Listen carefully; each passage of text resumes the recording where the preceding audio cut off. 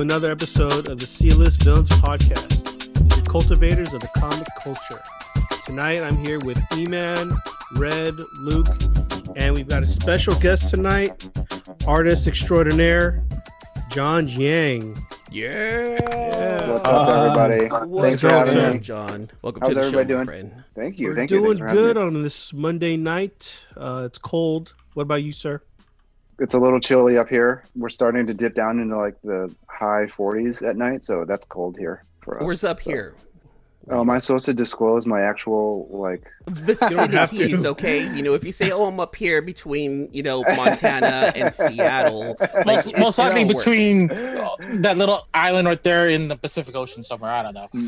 Or most Isley and Hawaii sort of thing. the most Isley and there. Okay, we've pinpointed down, you guys. These between. That's the Marshall Islands.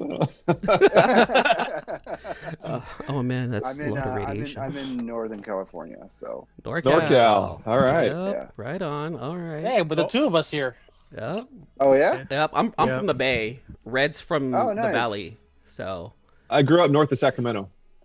Oh, it's our brethren here. I love it. And AJ, Now- where were you from, AJ? Same place where I am. Yeah, I grew up in the 209. Now, E-Man, you say you're from the Bay. Come on, you're not from the Bay. I'm from That's the another Bay. conversation. Hold on. Let's Oh, he's Where? not. Just because I was in Manteca for about 10 years, I'm still from the Bay. Manteca, the slaughterhouse. Now you I'm claims in- Oakland. I'm in Oakland right now. The smell you okay. get when you drive through Manteca. Woo. Ooh, Thank you talk for about reminding me. derriere. I don't even know where Manteca is. South of Stockton. Yeah, it's a good thing. Between actually, it's a Stockton good thing. and Modesto. Oh, okay. I think we went skydiving out there once around that Lodi. area. You probably Lodi, went to there you go. Lodi. Yeah. There you go. Awesome. That's exactly it. I hate to say that skydiving place is known to have at least 5 deaths. in the last Stop. decade. No, stop. No. Oh, welcome to the C-List Villains Podcast. We We're collect red- comics. we're- Come on. we're red. Awkward is part of our middle name. Red is the king of awkwardness. Why you putting this crown on my head like I'm major awkward here? I'm your right hand man though. I'm right there with you. Man, I'm your John Stockton to Moses Malone. That's what I am. Are you my assist man or Red's assist man? Yeah, I'll be. Look, if Red's okay with sharing me, I'm all right with joining. He's the stranger hand. You're the hand that I sit on. The hand that Feel just weird. comes in, just hi. Oh yes. You guys are scaring our guest here. You guys are scaring our guest. It doesn't take much to scare me. Let's not test it though. Red, you heard him. Don't test it, Red. Don't go too Yeah. far tonight. You know me. I'm an habitual line That's crosser. what I'm worried about. Is that I am worried about You're you. an habitual what again? Line crosser. Oh, I So- see. He's definitely the line crosser in our group. He's the one that makes the comments that just he's our friend, I don't but wanna I be understand if you pigeonholed, don't man. like him. You know what? I could tell by the thread that we've been kind of having and all that stuff that was his role, but I kind of feel like we need it. Do you know Yeah. what I mean? Every He's our Howard Stern. He's the every Howard Stern. group of the needs it. Yeah, he's our Howard Yeah, yeah. Stern. Yeah, because a lot of these interviews can go same, but not with Red apparently. So. Yeah, no. Nah. Look at AJ. He's like, oh God, please, guys, man. stop. No. Man, I worked this hard to book this guy. Yeah, I apologize for all the delays, you guys. So No, thanks for it's all having No me. worries, man. Oh, You're a it's- busy dude. You're in demand, so. I'm telling you, man, porn star in church. All eyes on you. Okay. All right. I think I am, but you know, How much time do you have with us so that we, it's, whatever it takes, I guess. You know what I mean? But I understand that I'm a novelty that will wear off pretty soon. So No. my we friend, will go as long as we need. But I don't want to keep you guys too long too. So, Well, we and don't I want know to that, keep you too long. We could be here. Yeah, we don't want to take away from whatever projects you've got to work on. So Yeah, there's a lot to be done, but it's all good. Okay. It's all good. See, even All John right. needs a break. That's the thing. See, look, right And now this plus, is we're a all break. we're all over 40, so we figured 9 o'clock is the best time to stop. That way we go to bed. Wait, Who John, says are I'm you over 40? Are you 40 as well, or? I'd rather not say. He's- Okay. Whatever. He looks like a young 29-year-old Asian man.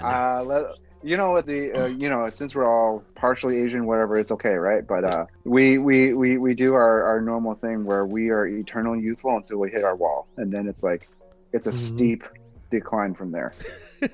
That's like around Drop 60, off. 65 when you're Luke like, is honorary Asian. I have my And then- Asian and then- card. I have my Asian card though. I'm 100% white bread. See, the thing is that when you hang around us enough, you kind of take on our traits and everything like that. So I in certain lighting and all stuff, I couldn't tell. Hey, you always need one in the group just in case they need to talk to police. That's true. I don't even remember what your pre-flight questions were, so I'll do my best here. Okay, that's cool. it's really about reaching your fans and letting them get to know who you are a lot more. Rather than just Sure. the artist, we want to know what's deep inside John. You know, how does he feel on a Wednesday when it's nice and rainy and he can't? Yeah, do you eat anything? pho or ramen? That's a tough one. I like them No, both. it's a super equally. choice. He likes ramen. He likes to combine Yeah. both of them. That's my next restaurant. Ideas. Fusion Framen. Ideas right here. Wouldn't it be Fumen though? Fumen, not Framen. It would be faux men. Faux ramen. Gotcha. Women can join too. We're not exclusive to ladies. It's not exclusive to men, but it's faux. No. We do not discriminate.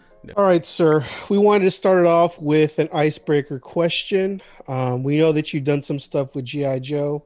So, Snake Eyes and Storm Shadow versus Deadpool and Deathstroke. Who would win? Just by sort of simple logistics, mutant healing factors, and things like that, I like where you're going. you'd have to give it to Deadpool and Deathstroke.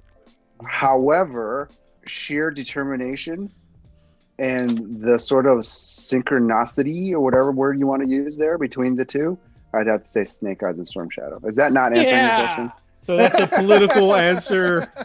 In these trying times, you're Way to giving straddle the a line. non-answer. He's trying to get the G.I. Joe votes and the Marvel comic book votes. He's trying to get both. He's playing politics very well right now is what he's doing. I am well practiced during this current time. You know? Way to go with a non-answer. He's not trying to divide the group. He's trying to bring everyone together. I'm a uniter. He's a uniter. I feel it. There's good people on both sides. Too soon, man. Too soon. Okay, sir. Why don't you bring us some information about how you got your career started and how you got into art? I think for most of us illustrators and everything like that, especially during art school, it was always kind of like a determination about what we wanted to do during art school, what we wanted to study, what we wanted to do afterwards. And I don't know if it's clear, but you know, I'm from an Asian family, and just being an artist alone is already kind of like, I don't know, not too sure about that and stuff. So, you know, I was always like, well, I'd probably have to pick something that I can make some money with. So I went into graphic design, but I always had this sort of like nagging sort of like passion to want to like illustrate and draw, because that's what I loved. I loved comic books as a kid and everything like that. But, you know, it was always a matter of like, well, I wanted to be in the creative fields, but what can I do to kind of like sustain some sort of living and things like that. So, you know, I went for graphic design. For better or worse, you know, now in my sort of like older age, I'm like, if I could do it all over again, you know, things might be different and stuff like that, but you know, I'm here now. And so I, you know, not a lot of regrets and stuff like that. You know, it's just a matter of like, you know, at that time. So I'm like, okay, we'll get into graphic design. So all the stuff that oftentimes you study in graphic design, I studied typography and layout and color theory, composition, and all those things at the same time. I was doing illustration as well. Always hoping to kind of like employ some of that skills into my graphic design, because, you know, anyone who's in graphic design, oftentimes you don't get that opportunity. Right.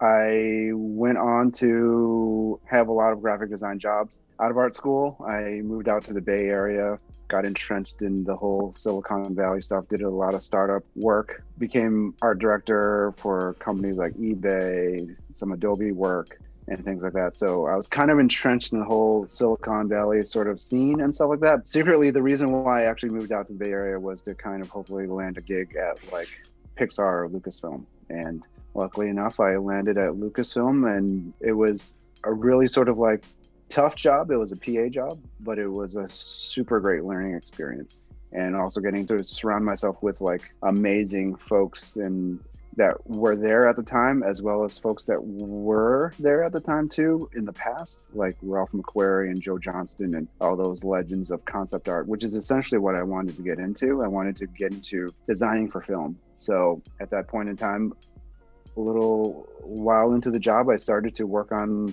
Iron Man and stuff like that, the first movie. And Nice.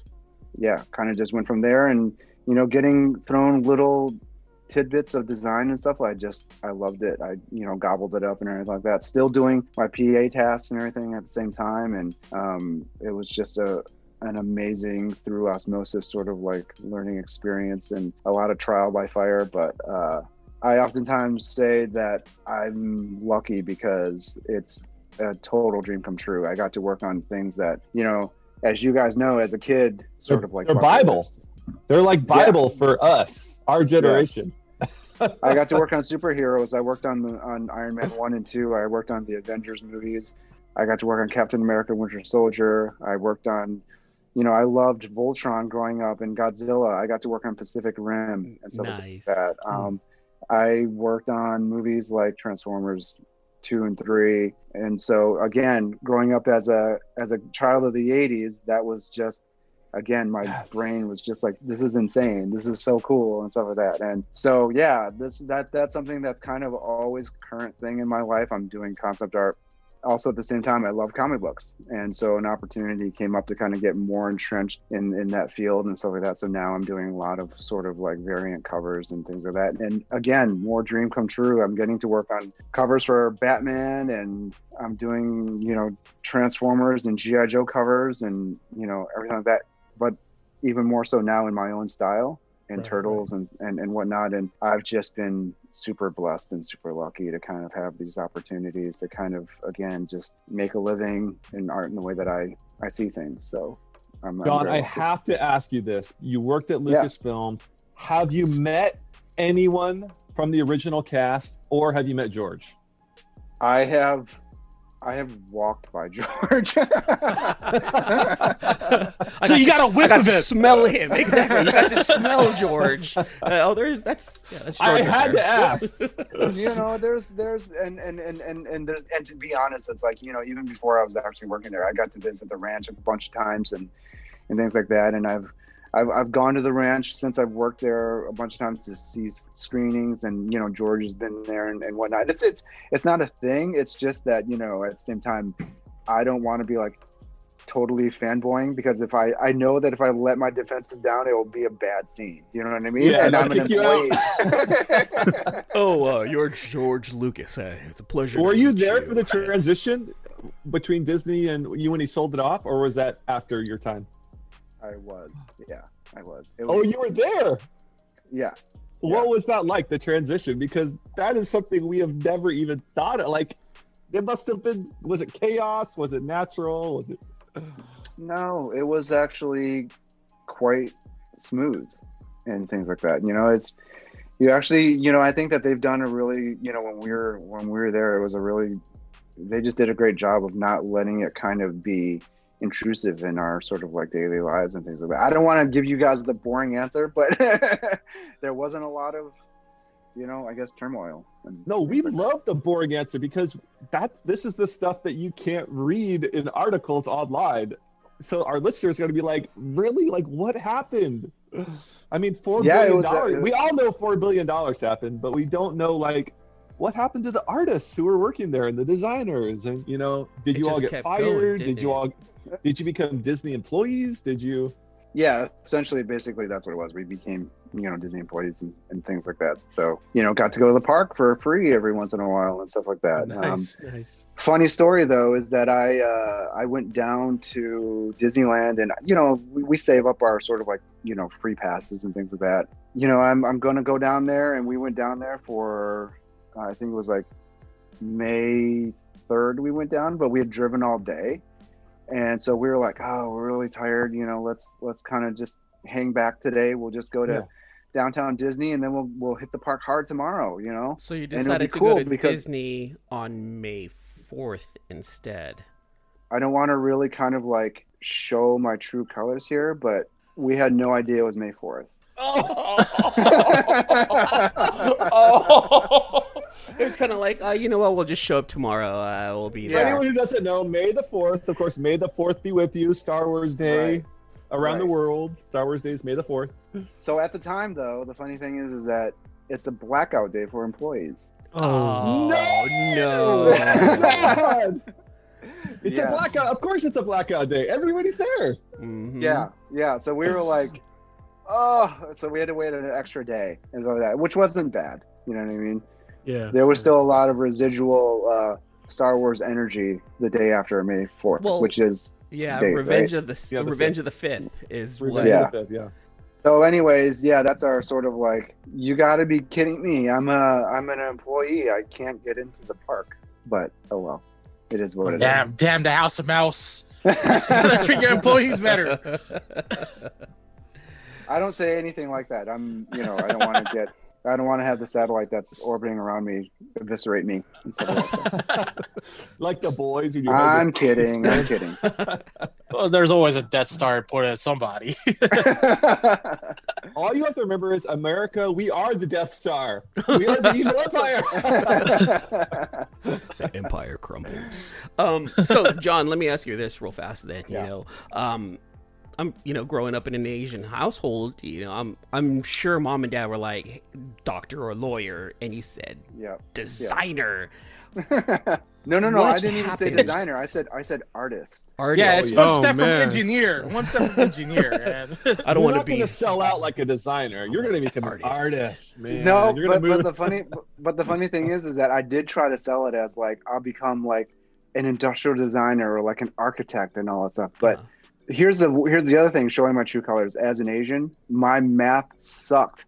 So I was like, I knew I wasn't going to be those things either.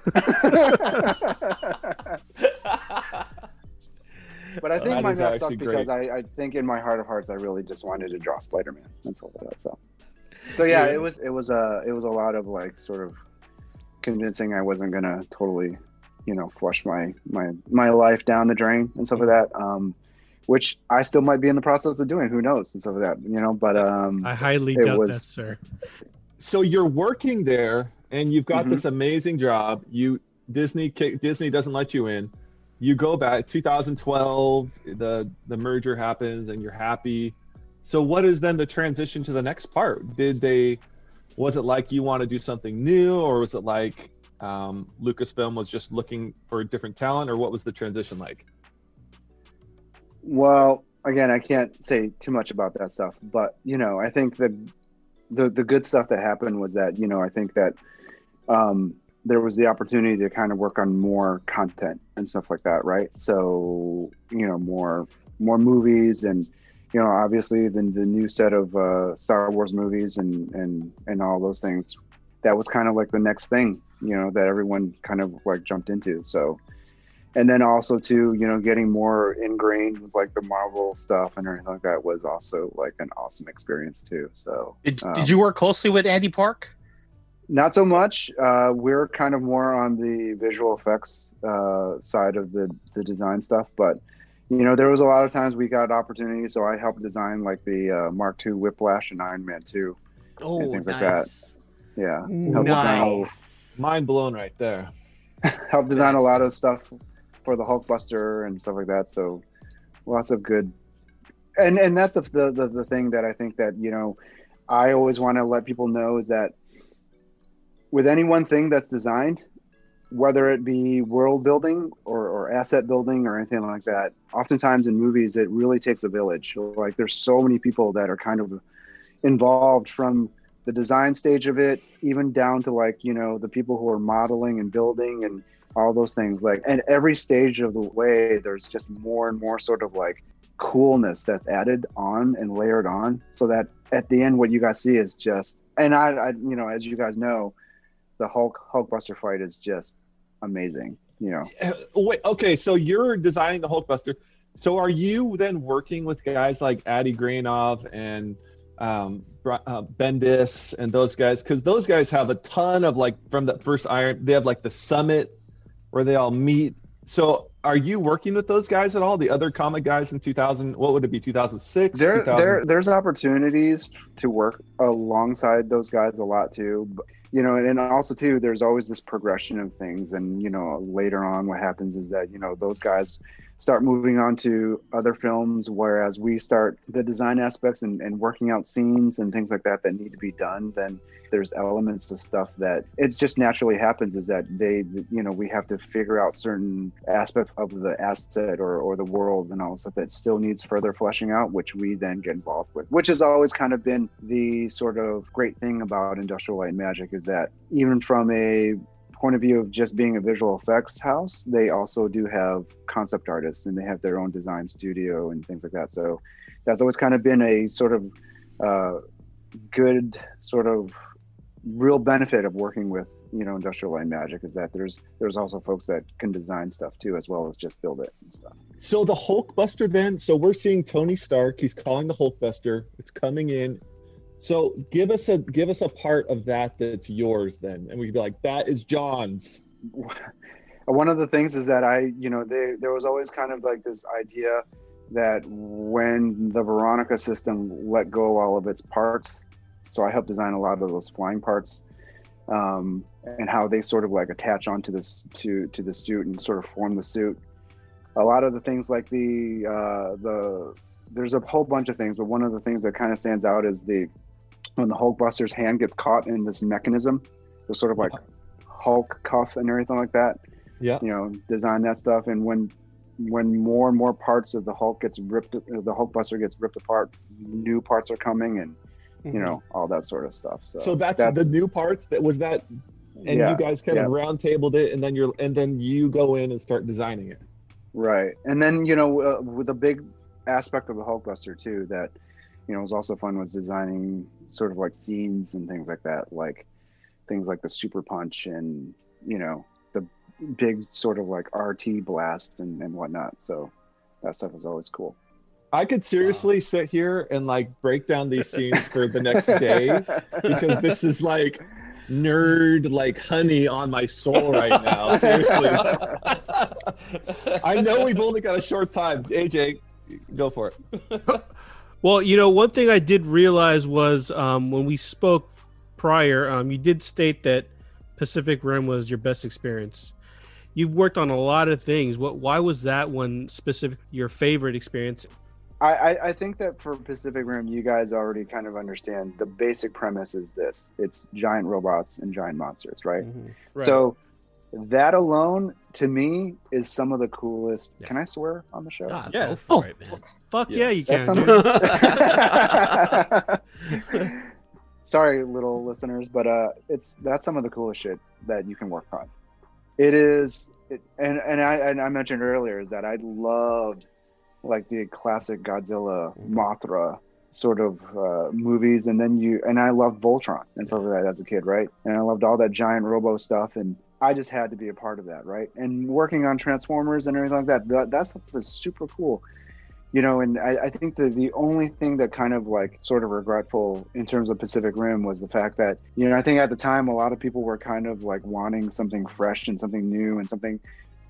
What was happening a lot of times was people were complaining about properties kind of getting put through the Hollywood ringer, and, you know, things kind of like not really kind of living up to those expectations in terms of like, and you always hear, you know, ruining people's childhoods and things like that. But, you know, the fact that we got to work on something that was kind of original, do you know what I mean? Right. This wasn't a property that was kind of well known. It was developed originally for film and things like that. So, you know, the fact that it wasn't more well received was kind of like my only sort of like, you know, that was kind of a bummer and everything like that, because I think after the fact, everyone was like, oh my God, this is like an amazing movie. But, you know, at the same time, I was like, if only you saw it on, you know, on IMAX and things like that, like true IMAX, you know, that it would have been like amazing.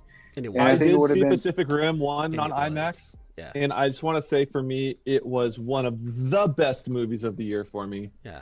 It blew all my expectations away. And I gotta All of say, them. it's one of those. I gotta say, it's one of those movies where it's like, it's literally like, I guess for me, like, I love like a movie I could watch over and over and over again is Top Gun. Like, Yeah. because to some degree, I don't have to think too much. And I'm not saying that it's a dumb movie. I'm just saying that it knows what it is. It's entertainment. Do you know what I mean? Exactly. It's just pure exhilaration and corny humor that you don't have to like think too hard about. You don't, That, but like, the cast, I mean, you have Idris Elba, you have Charlie Hunnam, you got Yeah. Ron Perlman. The cast is insane. And Yeah. plus, you got to work with Guillermo del Toro. I mean, and what that was it my like next- working with him? And that was my next point in terms of like what really made it enjoyable was Guillermo. Like, Nice. Thank just you. the fact that, yes, literally, like, you know, I always say this, is that he was a nerd for us and we were a nerd for him. And it was Yes. just such a good sort of like, we trusted each other so much. And it was just such a fun vibe all the time and stuff like that. He And is the nerd you know, overlord. He really is. he is, and he knows his stuff, and he knows when it's like, when it's cool. He knows it's cool. Do you know what I mean? And oftentimes and if he hadn't anticipated something, but he knows it's cool, it's totally okay, and he's totally down for that. Do you know what I mean? And it was just. Now, an do you amazing know experience. why he didn't go to number 2? Because number 2 was, I was like, wait, where's Idris? Pacific Where's Rim? everyone, yeah. Where's Pacific Rim? What happened? I loved it, Yeah. and then number 2 came, and I was just like, what happened? What's going on here? Now, did you work on number 2 as well, John? No. No. I Okay, worked just on number one. Okay. Yeah. Well, it was very evident you didn't work on number 2, John. The style, I'm not even kidding. The style was so different. The tone was different. the too. tone was Yeah. the mood was everything was different. Yeah. And I just went, this is not as good as number 1. But- I often say that, and I think that this is also kind of like a bit of a, I guess a bit of a metaphor for my work and all that stuff too, is that, and I think that oftentimes too, people are like, why are you spending so much time rendering and, you know, doing this, layering this on top of this? And I'm not trying to like just overkill stuff, but what happens is that, and even with like Pacific Rim 1, was that all the little stuff that you saw, even down to the visual effects and things like that, like just the giant hull of Gypsy Danger, and it's rising out of the water, and the water is just sheathing off the hull and things like that, and then the rain is still on top of it, and there's just all this layering and layering and layering of stuff that ultimately what happens is that it builds and builds and builds and builds until it's like the cumulative effect of what you guys appreciate as something that's truly epic and awesome. Do you know what I mean? Yeah. And I think that when you sometimes, and I'm not saying that 2 did this, but I think that sometimes it depends on the situation. If you're not careful and you kind of are just worried about the coolness of stuff, then you're cutting out some of that stuff, that foundational stuff that builds up and builds up and builds up, that ultimately, I think whether fans realize it or not, it resonates with them and they know something's missing. You know what I mean? We realized it without realizing it. Yeah. Right. You know, because Right. I think those layers of rendering, what you just said, I feel like it was like 50% of what 1 was. They went like, all right, let's just get this movie out. Guillermo's not here. 2 wasn't a bad movie, but you could tell it wasn't the really intense feel that number 1 was. Yeah, and again, I'm not saying that this was the case with 2, but I think that with some movies too, it's like, even from the story, the way that they craft the story, they edit the story, you know, all that stuff is again layers and layers and layers that builds up and stuff like that. And working on 1 and getting to do, like you were just saying, like, you know, something that, you know, people are like, that wasn't a big part, but for me it was kind of like, as a nerd who loves mechs and everything like that, getting to work on the interior of the con pods and how the pilots jack into those things, and you know the sort of like, you know, sort of mega foot apparatuses and all that stuff, and how they move compared to how the robot moves, like you just said. Like, to me that was like, nerd boy dream come true to design that stuff. You know what I mean? To me, it was like Macross came to life. So, is there anything else that you can tell us? There's got to be more. Keep it coming, I like to ask a question. I mean, would you prefer the Voltron cockpit versus the Jaeger cockpit? Well, I think it's one of those things where it's like, it depends on the thing, right? Because, when I was younger and I loved Voltron and how, like, the lions and all that stuff and all those separate sort of like components and everything, that stuff is like super cool. Like, and the fact that you're piloting a lion doesn't make a lot of sense, but it's so cool. You know what I mean? And the fact that it goes through the tunnels and all the elements, through the forest or through the lava and all that stuff, like that stuff is just so cool. But then you watch things like Bubblegum Crisis and everything like that, and how the suits integrate into a mech and everything like that. Yeah. And how there's like a suit within a suit. You're like, oh my God, that blows my mind. And I think that's always kind of the thing that attracts me to like things like anime and everything like that. There's such an innovation of ideas and things like that, right? And that stuff has always been mined into, our Western culture now, even more so than before. You know what I mean? So, yeah, it's hard to say. Like, if it's something that's cool, it's cool. And if it's something we've never seen before, that's even better. You know what I mean? So have you been called upon to do the Gundam movie yet? That's what I want to know. Like, I know there's a Gundam movie coming down the line, and we need the mind of a John Jang on that. Like, have they called you for that yet? Let me tell you guys something about NDAs and everything like that. Things are in initial development. That's really when they're in effect. You get the contract, you sign it, you get that first check, baby, and you're locked in. But it would be totally an honor. Like, like I said, there's certain things that you get to work on and everything like that just are like, sometimes but when you get a call and you're like, oh my God, I have no time, but don't make that time. I will make that time. Yeah. I don't need to eat. I don't need to sleep.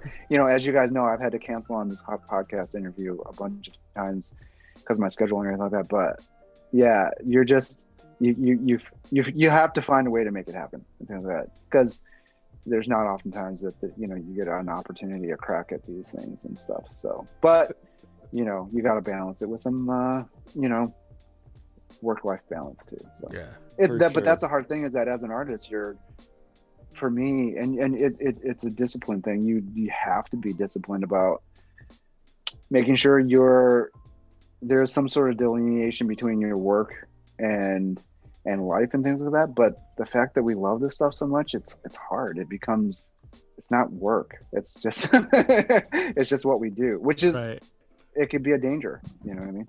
If you enjoy what you do, it's not work. That's true. Exactly. Two quick questions here. On those mechs, were you like any sort of like a lead designer on any of them, and you could say that was the one that I mainly like created or anything like that? Well, I think that because it was the main one, I think a lot of people's hands touched Gypsy Danger. Gotcha. And stuff like that. Getting to work on like the chain sword for Gypsy Danger was like super cool. And things like that.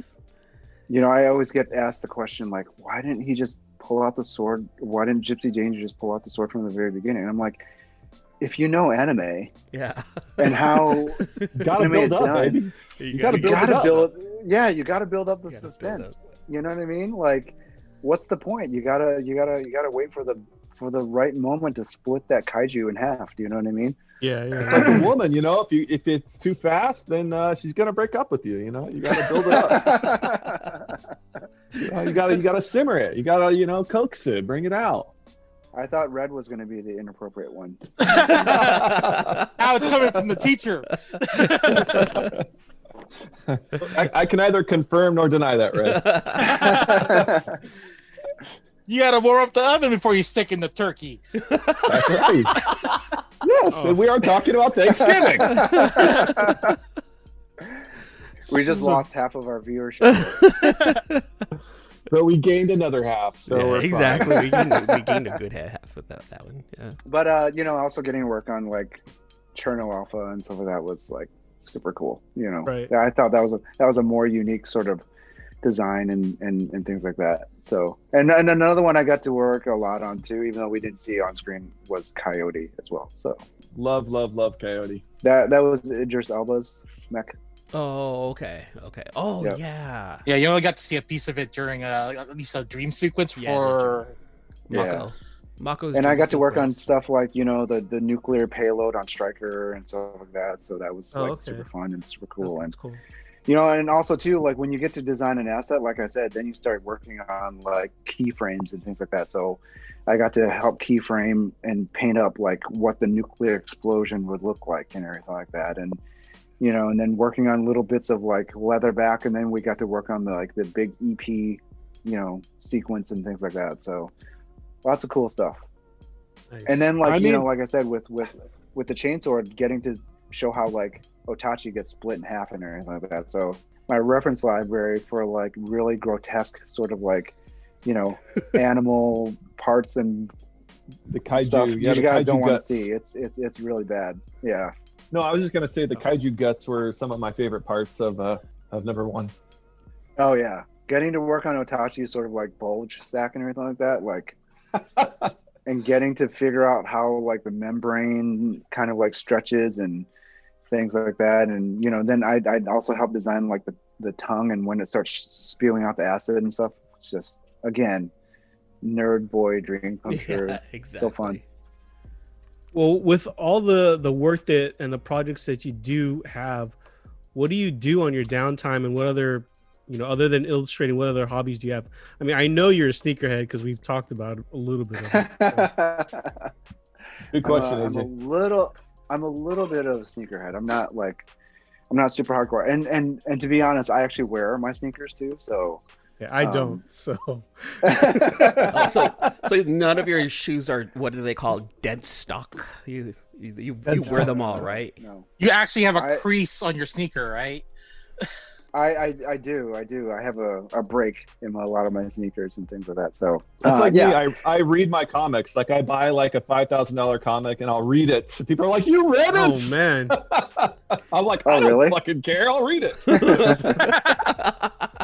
I only collect a little bit, but you know, I do like to, you know, I have a couple kids that we like building models and things like that, like Gundam models and whatnot together. And, you know, we enjoy, you know, watching The Mandalorian and things like that. Right. You know, we like to nerd out and stuff. And I try to say I'm not trying to be an influence, but it is kind of through osmosis, you know, rubbing off on them and stuff like that. Do a little bit of running and things like that, but you know, other than that, just kind of always working, to be completely honest. It's kind of boring, and especially during the pandemic and things like that. You know, we are kind of like keeping our sort of like social distance and things like that from everybody. So Right. yeah, but you know, it's been. I kind of say it's we were kind of built for this. We do miss our a lot of our, you know, seeing our friends on a normal basis and not seeing our family and stuff like that. But you know, at the same time, I think it's for the best right now. But you know, we were kind of built for it, so we're just kind of like always at home. We're homebodies and stuff like that. So I feel like 2020 has been like a nerd's dream year. Like we just get to sit home, watch, like play video games, like collect comics. You know what I mean? yeah. No one's making fun of us anymore. They're like, you guys are actually ahead of the curve. Yeah, the antisocial introverts are having a blast right now. Okay? We are ruling 2020. it has really kind of been like, yeah, you know. But you know, it's been unfortunate. Like I think they're, you know, not to be a downer, but you know, a bunch of friends have kind of like moved out and stuff like that, but we haven't been able to kind of really throw them goodbye bashes and things like that and whatnot. And you know, that's been a bit of a bummer and everything like that. So hopefully we can kind of make up for that when this is all over and stuff. Hopefully soon. They said that there's a vaccine, so we'll see Yeah. how that goes. Yeah. Do you? What's your sneaker collection like right now? I mean, how many sneakers do you have? Do you know? I don't have a lot. I would say I have about. So again, I wear mine, so I kind of have about like sort of like, I think, anywhere between 8 to 9 pairs in rotation and stuff like that. Okay, all right. But you know, That's like I said, we respectable. live in we live in Northern California, so it's like, space is at a premium. When I get a pair, I have to kind of give up a pair. Oh, I see. Growing up as a kid, were you a big time comic collector? Okay, so I don't want to sound like a complete poser and stuff like that, but my main collecting sort of like decade was in the 90s and stuff like that, as I think most of us, kind of have a lot of fond memories for those Right. times. Totally. It was a great time, but it was also a time that broke a lot of things and whatnot. It got too good. Yeah. It was too much cake. We all ate too much Well- cake, and then we all threw up. That is a great way of putting it. I've never heard it put that way. But yeah, as a kid, I loved the stuff that I could get my hands on as well. So like, the Sal Buscema's and some of the Ditkos and things like that, and Steranko and those sorts of guys I loved as a kid when I was much younger, and then I kind of stopped. There was you get into this weird period of like Where you kind of stopped collecting? right, you're hitting Yeah, puberty, yeah. and you're like, Yeah. do we go for comic books, or do I go for like the Gerbo jeans and all that stuff? Do you know what I mean? Yeah. So for us, it's Jinko, Jenko or Kanai. Kanai. Cross color. Cross color. Ooh, we just aged Right, ourselves all with that that. one right there, Yes, you Red. did. Yes, you did. Jenko and So- Kanai. So I kind of Mhm. stopped for a bit, and then I just happened to go into a comic store, and I saw, I think it was ASM 298, 299, and it was like still like at the time when it was like it was on like the spinner rack and stuff like that. Do you know what I mean? Yeah. Oh, And wow. You and I could flip through it and all that stuff, and just the cover alone was like, what the heck? And I looked through it and I'm like, what are these chunky webs? Why am I seeing the bottom of Spider-Man's Yes. feet and stuff like that? And my mind just kind of was like melting and things like that. And of course I got sucked right back in, and that's when I was like, I have to do this. And then and then right about that time you find like the Wills guys and Jim Lee, and I love Rob Liefeld and all that stuff too. Do you know what I mean? Like, that whole era was awesome. It was, a really great time. And so I loved all that stuff. And I wasn't like super hardcore into collecting. And I think for a little while too, I kind of like contributed to the whole, like, polybag this and hologram that and stuff like that. Right. And then it kind of like fell out, as we all know, and stuff like that. Yep. But, It's coming back, all those variants though. Well, I kind of feel like we might be in that era right now, and I might be contributing it to it from the creator side. I don't know, but hopefully not.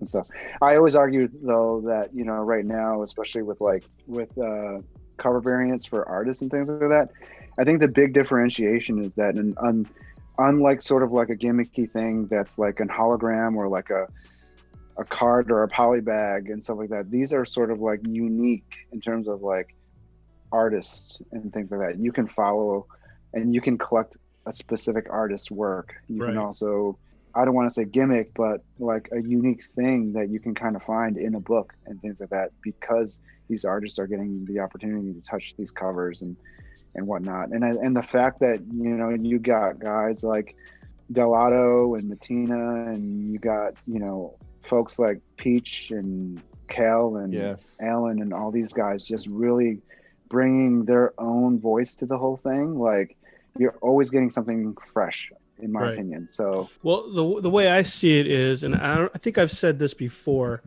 I'm very much pro variant covers. The way I look at it is, I consider that being an art collector. Right. There's people who go to art galleries and they may not be able to afford an original Basquiat, but you can buy prints of a Mona Lisa and things like that. And it's just essentially the same thing. You're collecting art. It's just our forms of art are superheroes.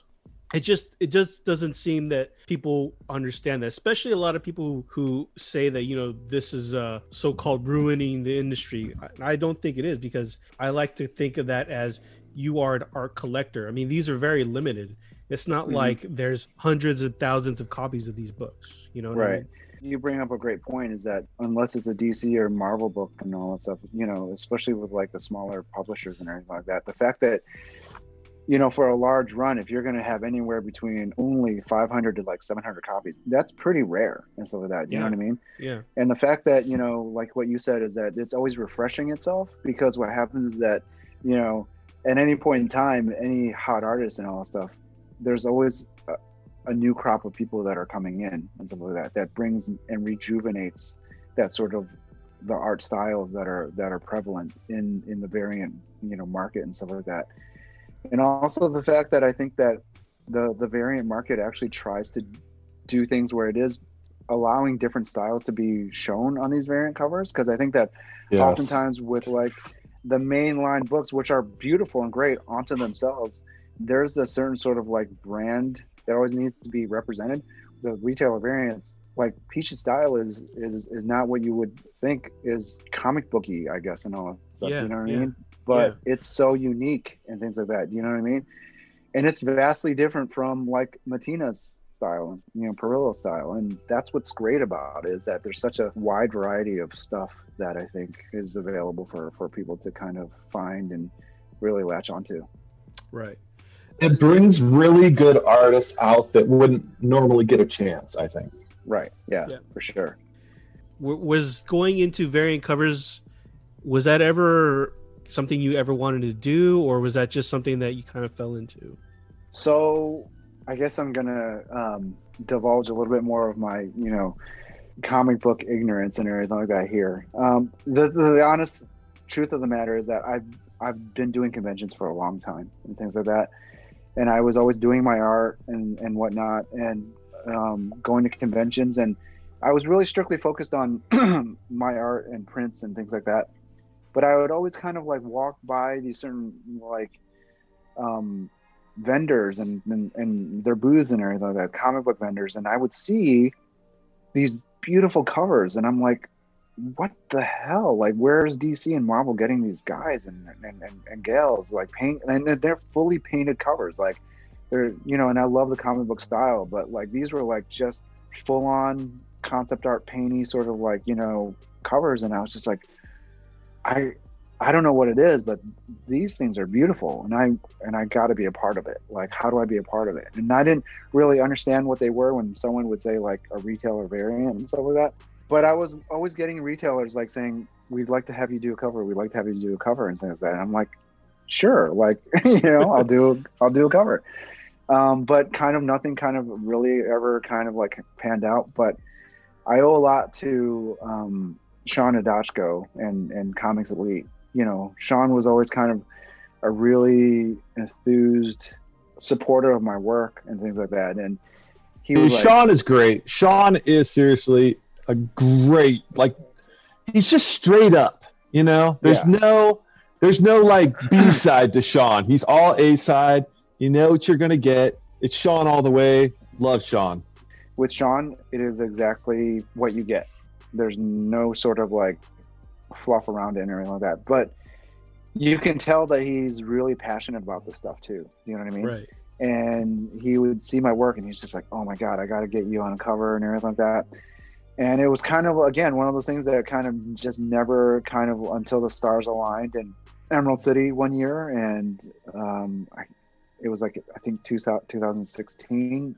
And he was like, "Are you going to be here for a little while?" And I was like, "Yep." He never came back. A couple of guys came up to my table and were looking at my stuff, and I didn't really know who they were. And they were like, "Hey, we're editors from DC and everything like that, and we were actually recommended coming up here by Sean Hidachko and everything like that. And I think we might have you work on some DC books." And I was like, right on. You know what I mean? Like, I'm down for it. And then they were telling me that it was like, so what we're thinking about, because one of the things is that I had, sort of like a zombie-ish looking sort of Joker. And it was like, so what we're going to do is we're going to do a sort of zombie-ish horror version of some of the DC characters. And we think that you have great style for that and whatnot. So I was like, I'm ready. And that's when I did Deceased #1 with the Joker. And that was sort of like my first variant and stuff like that. So it was a big break, I think, for me, and I think that it was pretty well received, and kind of just went from there. So can we say then that was your first published cover? Was Deceased #1?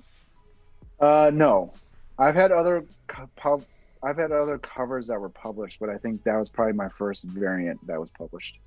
Got it. What was your very first one? Do you remember?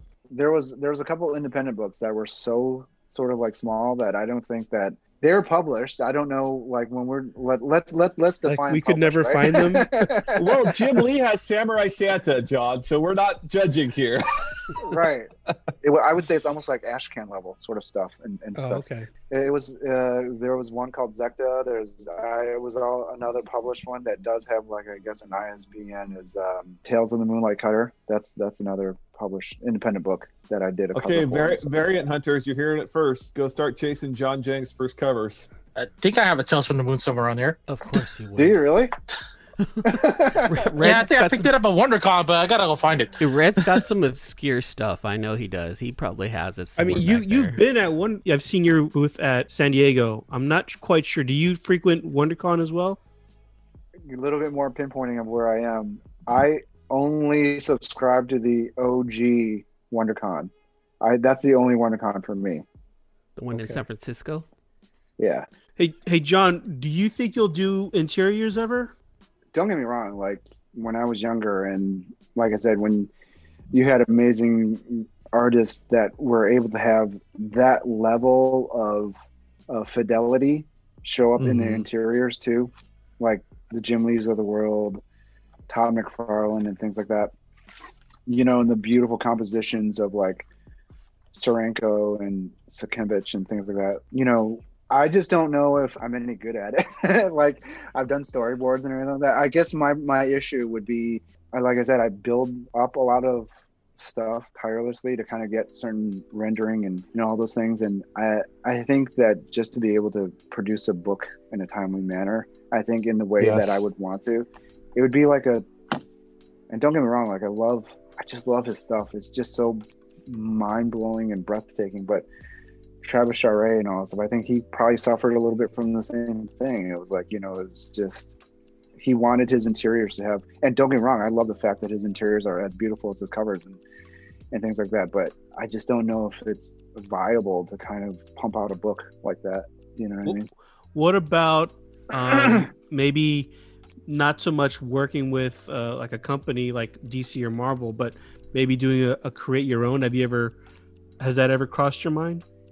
Yeah, for sure. I think that's always the big, I think that if you ask any creative person, I think that's always kind of been the thing, that if we could kind of do our own creator work, I can't speak for everybody, but I think that most of us would be like, if we could do our own creator thing, like that'd be Everest, I think, for a lot of us. Do you know what I mean? Like, yeah, that'd be a pinnacle. I think a lot of us are striving for, and things like that. And the fact that if we can make it successful and everything like that too, like who knows, right? I think if we could, it would be a great thing to try to achieve. And go ahead. You're so right, because what companies are doing now, and I think Marvel and DC, from that 90s crash, now they're playing it safe with a lot of their titles. So they're putting 15, 16, even 20 guys. You'll look and there's 20 guys on one title, right? Mm-hmm. So they're hedging their bets to make sure that this title is going to come out right. Mm-hmm. Whereas it's 1960, it's ASM like number 3. You've got 3 guys producing the whole thing, right? Yeah. I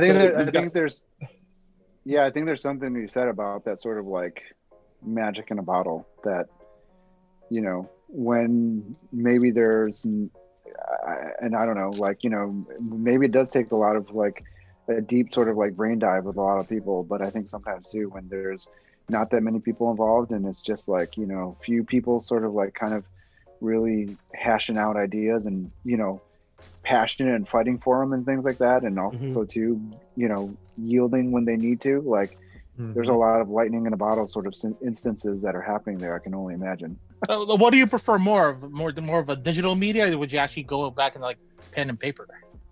It really kind of depends. Like I think occasionally too, oftentimes now I'm still doing some actual sort of traditional work that's mixed in with the digital work and things like that. I think I get asked a lot, what is my medium? It is kind of all over the place. Sometimes I'll do renderings at first, sometimes I'll do line art and stuff like that, and then I'll go and render. Sometimes I'll use a little bit of watercolor and things like that too. There's 3D modeling in my work and everything like that. It's just kind of my philosophy is I just kind of do whatever it takes to kind of get the look that I want and stuff. I really don't kind of limit myself to just one medium, I guess, so much anymore these days. Right. Okay, Luke and Red, any other questions? I think it's E-Man's sharpshooter questions or rapid fire questions. What are these? So I just shoot off 10 questions over to you, John. Just 10 quick little questions. We just want to know, a little bit more about you. And it's one of those things where you just have to answer quickly, whether you know the answer to this or not. Okay. Rapid fire, my friend.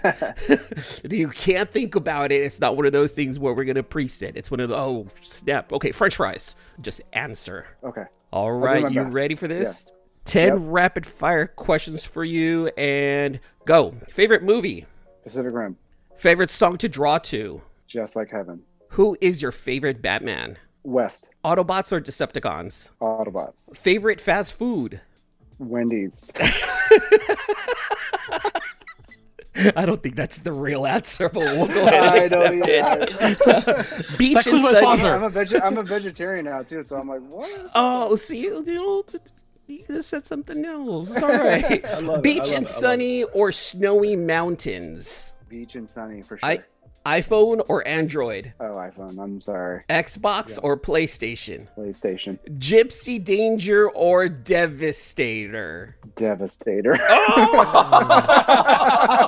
Not what I was expecting.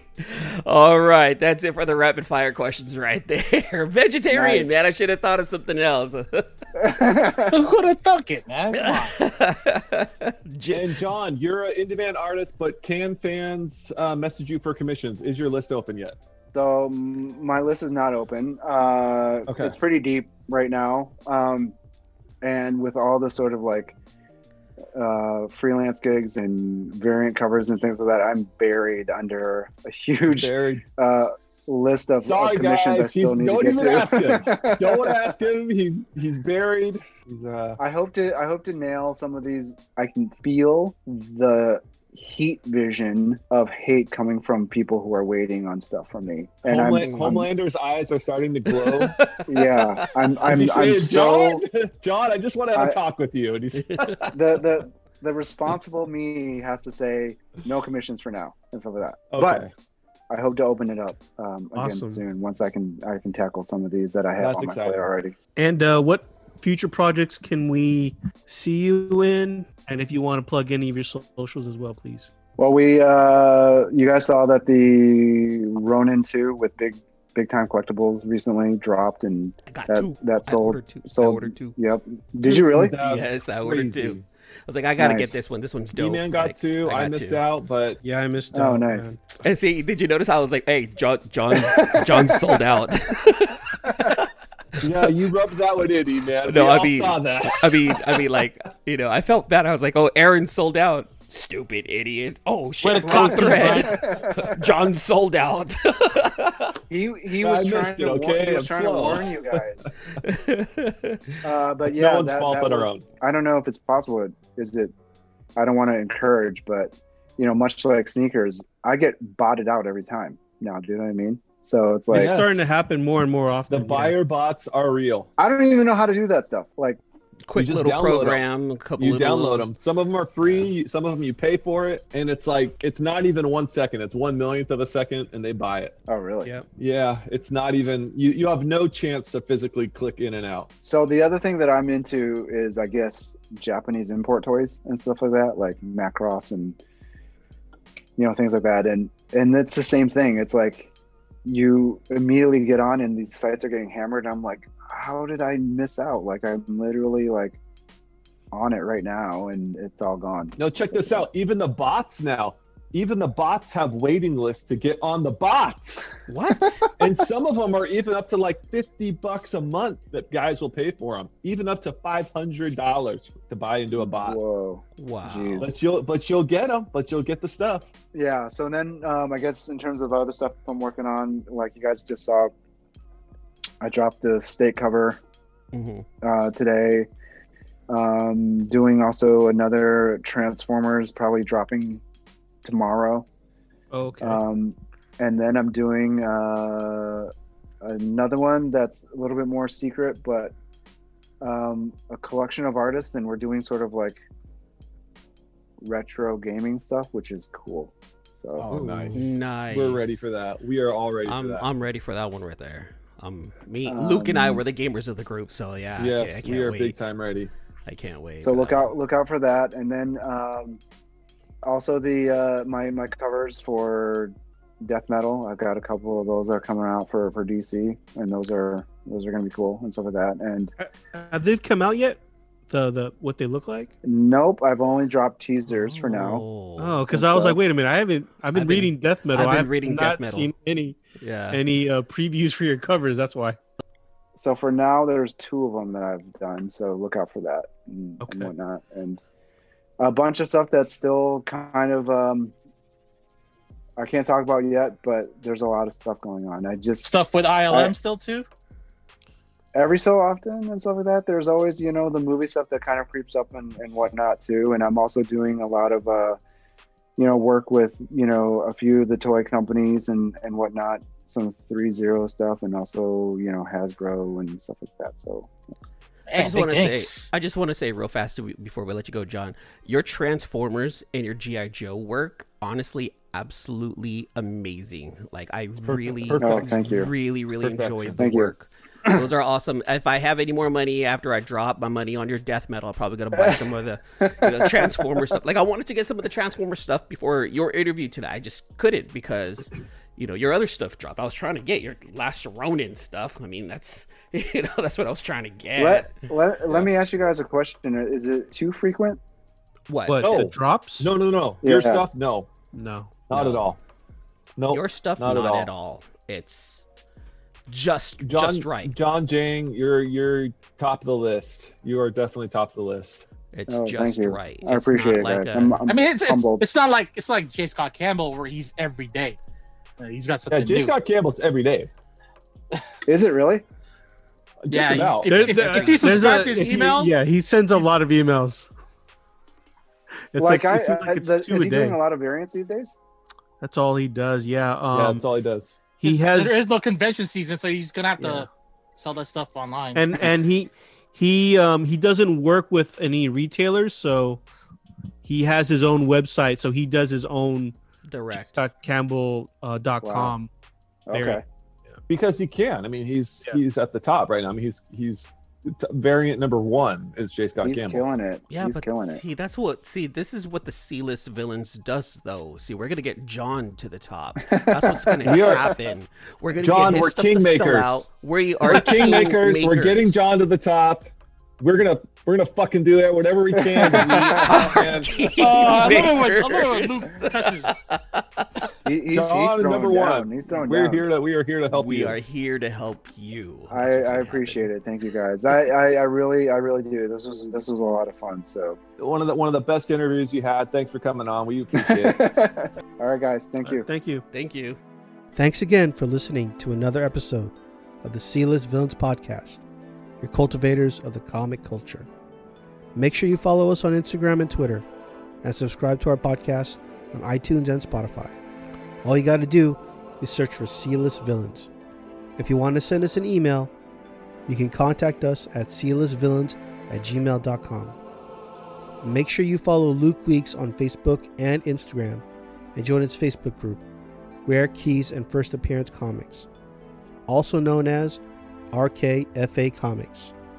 I'm your host, AJ, and you can find me on Instagram, AJ the Comic Collector. Thank you, and see you next episode.